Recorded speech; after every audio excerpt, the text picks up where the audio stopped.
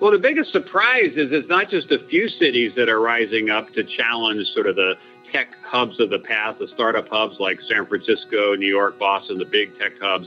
It's really dozens of cities, and I write about dozens of cities in the book. Cities like Indianapolis, Kansas City, Chattanooga, Richmond, Detroit, Atlanta, Buffalo. You know, these are all cities that are on the rise, and I could have kept going, a couple dozen others.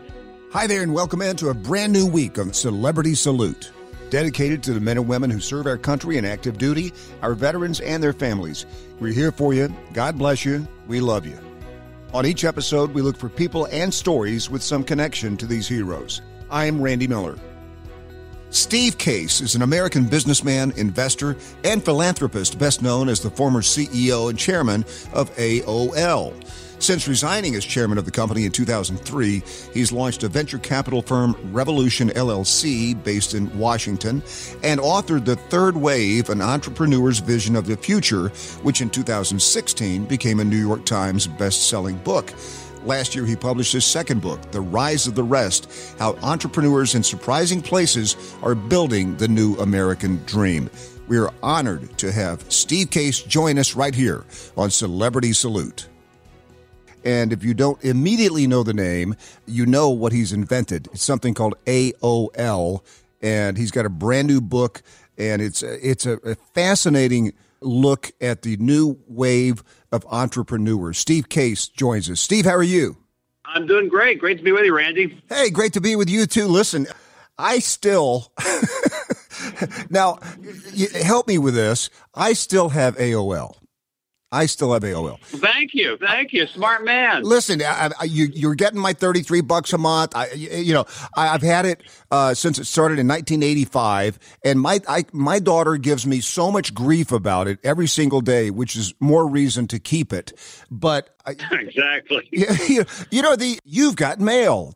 I miss that guy.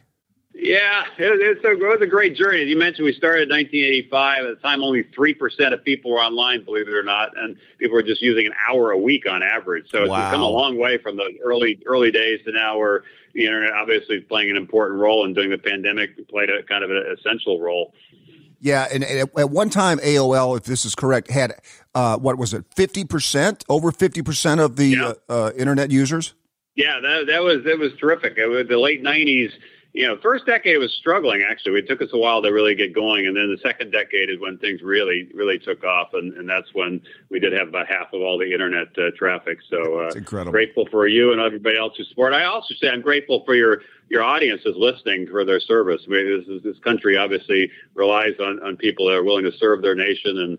And so I'm particularly excited to be on this call with you. Well, thank you, Steve. And veteran entrepreneurs is a singular market to itself. There are a lot of veterans that are transitioning back and becoming entrepreneurs and starting their own businesses. And so this book is great for them, too. It's called The Rise of the Rest, How Entrepreneurs in Surprising Places Are Building the New American Dream. What's the biggest surprise place you can tell us about?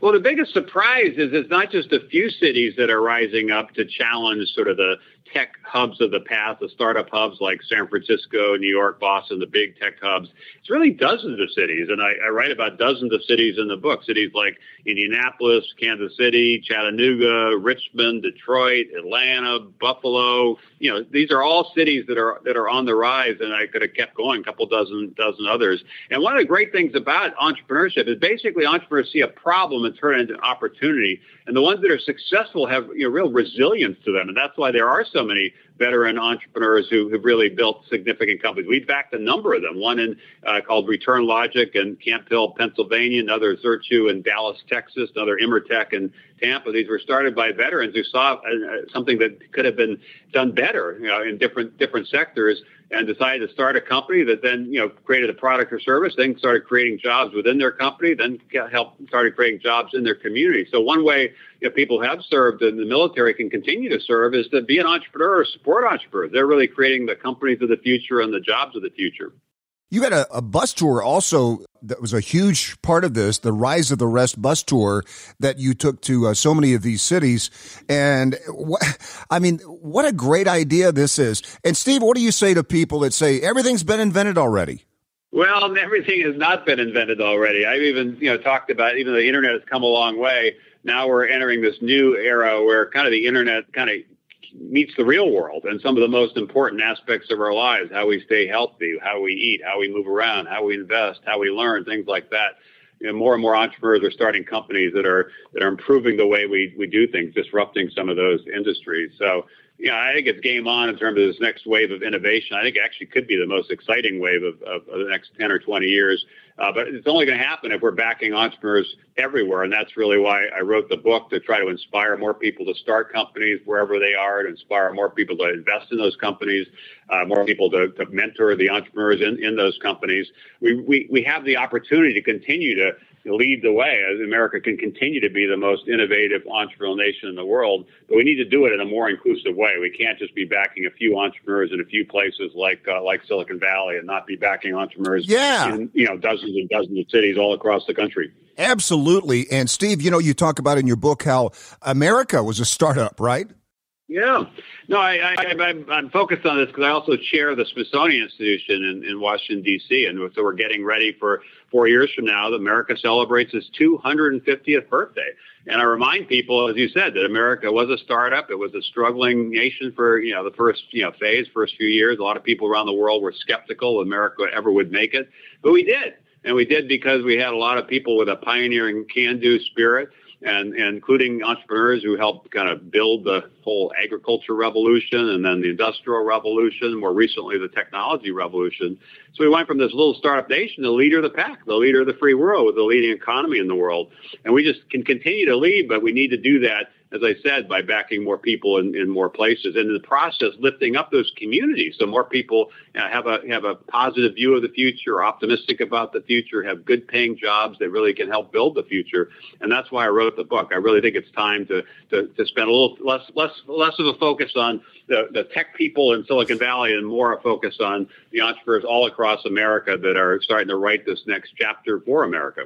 His new book, Rise of the Rest, How Entrepreneurs in Surprising Places Are Building the New American Dream. And just a great example of that, in this investment fund that you have, the Rise of the Rest, one of the investments that you invested was DraftKings. That seems to turn out pretty good.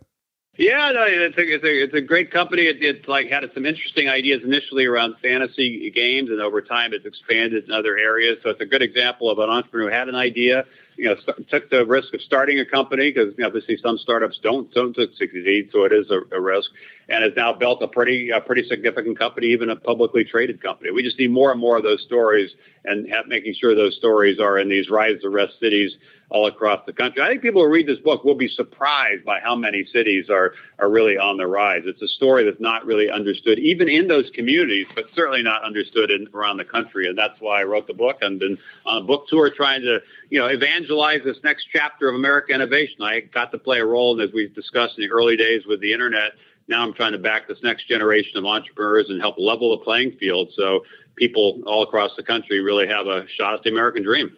All right, Steve, I need some guidance here. I need some guidance from you. I'm an entrepreneur.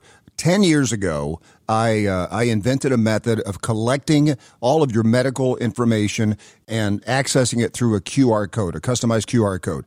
And at the time, people didn't even know what a QR code was. Well, now that they're everywhere, what do I do? How do I hold the patent for that? Get going. Don't just talk about it. Go do it. Go hire the people, raise money, and build a company. But you said QR codes 10 years ago were sort of novel, in part because of the pandemic. Right. I think most people did go to restaurants, and suddenly there wasn't a pranted menu. You had to kind of use your phone and use the QR code. So now there probably is more willingness to think about that. So Randy, it's time to get going. So why don't you after you hang up here, go start that company and so go hire a bunch of people and turn that idea into reality. What do I do? Where's the rise of the Randy? How do I? Yeah, well, let's connect with me. I know you live in Kansas City, a great entrepreneurial city. We've been here many times. Kauffman Foundation, actually, is one of the leaders in doing research on entrepreneurship. So you're in a great city. There's capital there. There's other people that want to join you there on your mission. And one of the big opportunities is to revolutionize healthcare, to make it more convenient, make it more affordable, improve outcomes. And so I'm glad that you're focused on this. But part of the message of the book is, if you have an idea, go do it and do it wherever you are. Don't feel like you're missing out because you're not in a place like Silicon Valley. So when we hang up, Randy, you need to go do it. You need to go build that company. Steve, you're the first billionaire that we've talked to today. Tell me the most extravagant thing you've ever bought. I don't know what I would do. I guess I do travel with a plane, so I got probably the most extravagant thing. But it does allow me to cover. In the last month, I've been able to cover more parts of the country. The other thing I love doing with my wife, we bought about probably 5 or 6 years ago an RV, and we traveled around the country by RV from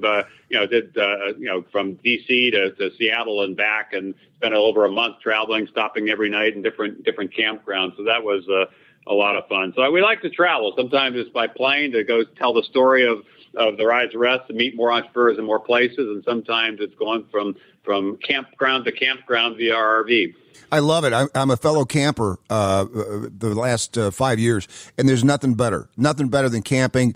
And you take your dogs. I mean, it's just a fantastic experience. So, well, Steve, listen. You get these great campgrounds right on the lake for like $20. It's a great deal. Right.